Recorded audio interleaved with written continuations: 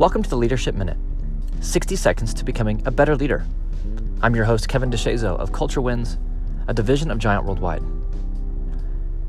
Think about the meetings that you're in, the conversations that you have with your team, your one-on-one meetings, maybe even conversations with friends and family. How much talking are you doing? How much listening are you doing?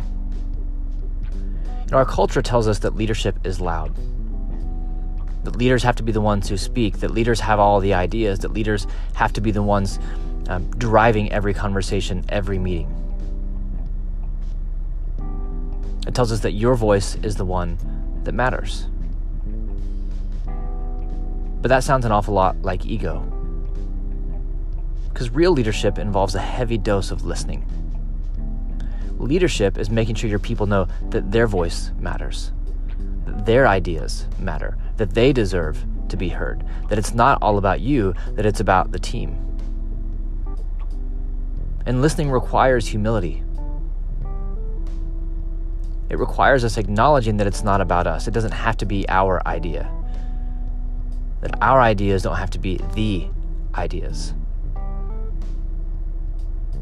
Because when we lead that way, what we're really doing is dictating and demanding. We're saying, I'm the leader, my idea is the best, go my way, do what I say, because I know that I'm right, because I'm the leader, and that means I have to be right. But when you listen, when you have humility, you acknowledge that your team has great ideas. And when they have the opportunity to speak up, to bring those ideas to the table and actually have the team pursue those ideas, number one, they're going to commit more. Number two, they're going to feel more valued and more heard and more known and more seen, which is going to raise the level of trust and commitment and culture on your team. There are times when leaders have to speak, absolutely. But if you aren't listening, you're not truly leading.